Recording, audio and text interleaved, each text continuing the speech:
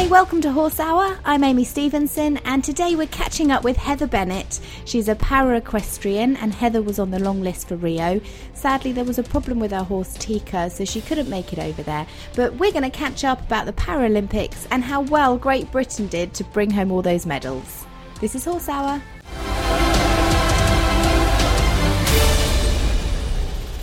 Well, we're welcoming back Heather Bennett. So pleased to have her on the show again because we're talking about the Paralympics today. Heather, how are you? I'm fine, thank you. Nice to speak to you again. I feel for you because you were on the long list for Rio, and poor Tika, she hasn't been very well, has she? Yes, it was a bit of a blow to say the least. She was well in herself, so that's one good thing. I arrived at Hartpury, which was final selection after the nominated entries morning, and even before the trot up, it's before any international competition we do, the vets have to check the horses. Yeah. And when I'd ridden her in the morning, the trot up in the afternoon, and she was fine. And then as I came out of the collecting ring, she didn't feel right, so I got off her and the vets checked her. Even to the point of we put new shoes on her and reshod her, and she was slightly lame behind. So because of that, I didn't even present for the trot up. So it's like, oh my goodness me, the last little obstacle to get over, it just sort of fell apart. Yeah. Oh, bless you. I mean, I just felt for you so much because I know that how much you'd worked towards this. But the fact that your horse comes first is so important. We've seen that a lot through the Olympics and the Paralympics as horse welfare. And, you know, it's just the games at the end of the day. Making sure your horse is okay is the most important thing. And there's future ones. Yeah, there's the Europeans next year, and obviously there's Tokyo in 4 years and the World Games. So, yeah, for the sake of one competition, even though it's the Olympics, it's not fair on the horse to push them if they're not right or anything. No. So she's quite happily in the field now. As sound as a pound, but in fact, well, she waits now for me to recover. Oh, yeah, because you've just had a few operations as well. How are you feeling? Yes, the decision was made because Tika wasn't right. They decided that they'd repair me, so I've had more surgery on my neck, and they've pinned and plated it and screwed it, and so I've got a very iron neck full of metalwork now.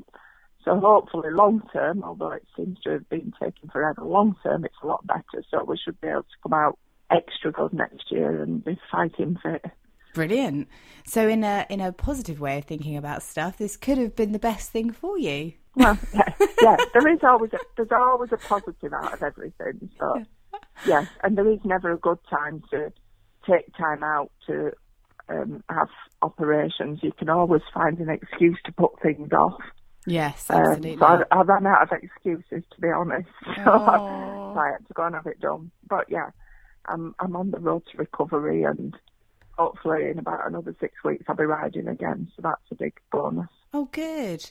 And I guess the whole experience that you've been through over the last 10 months, well, obviously the years of experience building up to Rio, but, you know, going through the application process, being selected, all of that is now, you've got that under your hat. So for Tokyo, you'll be well prepared. Yeah, it's everything. It's all new experiences, and now this was the first year I'd ever been a selected rider for Rio for the Olympics. So, yeah, quite rightly, we have a process to go. I went to Kitty now, and they're all new experiences. So every time you do it, you gain from it. So, yeah, Tokyo, it won't be as much of a shock and say, oh, gosh, we're doing this and doing that. We've just got to qualify again. So, but all being well, that should be that's easily within our reach. We managed it this year easily, so yeah. Yeah, and that plus another 4 years of exceptional training, you know, you'll be there. I don't want to jinx you, but don't jinx me. Yeah, and it's all progressive. You know, each year each horse gets better and more confident in themselves, and within the structure of the world class program, the nerves are not machines, so they allow for these little hiccups that we have along the way. But yeah, she'll be a lot better in 4 years' time, that's for sure.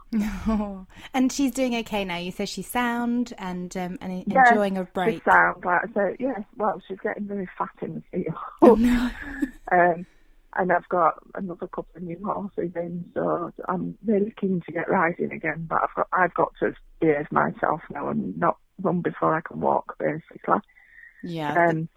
But it's all down to UK lottery, because if it wasn't for that, it wouldn't provide up and coming athletes the opportunity to do what we're doing. Because next week I'm going for a lot of rehabilitation. So I'm going to Bisham Abbey, which will be very exciting. That's where all the Olympic rowers train. Oh, wow. So it's another England Institute of Sport where they have everybody there. So they'll all be there to help me to get back to riding again. Oh, lovely. And you've got your grooms at home that are looking after Tika and your other horses, so they're well looked after. Yeah, yes. They do a brilliant job, sort of, to tell me I'm not needed. I'm only needed to be riding them.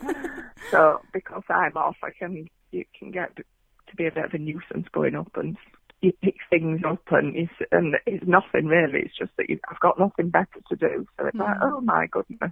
But no, they're doing great. You need to rest, Heather. That's the most important thing. You're going to feel a little bit better now, but it's so important that you continue to rest until you're fully recovered. Because if you're anything like me, I'll get bored. I'm like, get me out of the house, let's do things, and then the recovery takes longer. Yes, it does. So no, I am behaving myself. I'm being really good. It's just, and I think because the weather has been so nice, I said I'll be riding again, and it's going to be snowing and windy and rainy. I've missed all the nice weather. But luckily, the Olympics and the Paralympics have been on whilst I've been recovering, so there has been something to keep me occupied. Brilliant. So you've been watching it all. Haven't they done amazingly well? Which they have, haven't they? All bits in everything, from rowing to cycling and the equestrian side have done absolutely amazing. And it's nice to see that all the hard work that not just the athletes do, it's all the support teams behind them put in, and to bring back medals. It's fantastic. And Lee Pearson was the flag bearer, which was amazing. It was, because Lee actually came to see me 7 days before he flew out to Rio about. He came the week before to tell me that I had to behave myself and not do anything that I shouldn't be doing.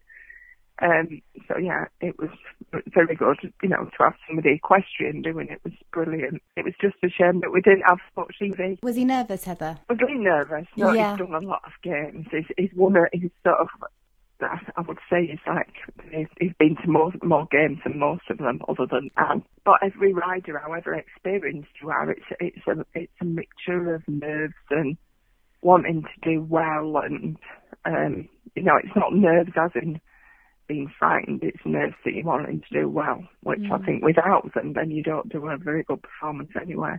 The lovely thing about it's done good. The lovely thing about equestrians is that compared to all the other disciplines within the Olympics and the Paralympics, is the equestrians are the only people that have to think about another thing. They have to think about another being and how that animal is feeling. And I guess in a way it kind of takes the attention off you worrying about yourself and your own nerves to, is the horse okay? How's he coping with everything? So your focus is shifted somewhere else. Yeah, and I don't think that's just at the level that we are.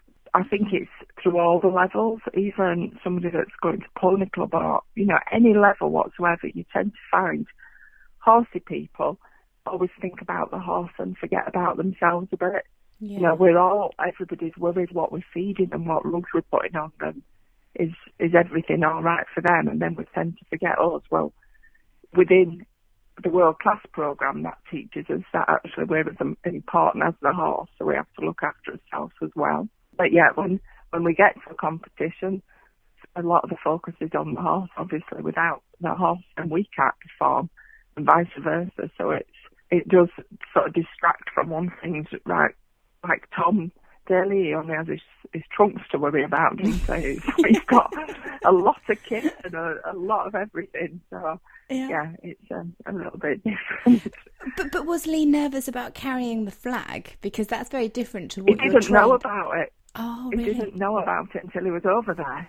Wow. So he wasn't told before he left England. He was told whilst he was over there. So obviously I wasn't with him, but knowing Lee, I'm sure he'd have been sort of shocked and overwhelmed by it all.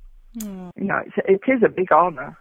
Oh, isn't it? Just, yeah. Absolutely. Yeah. I mean, it's an honour and to be over there in the first place, but then to be in front of all those people carrying that flag,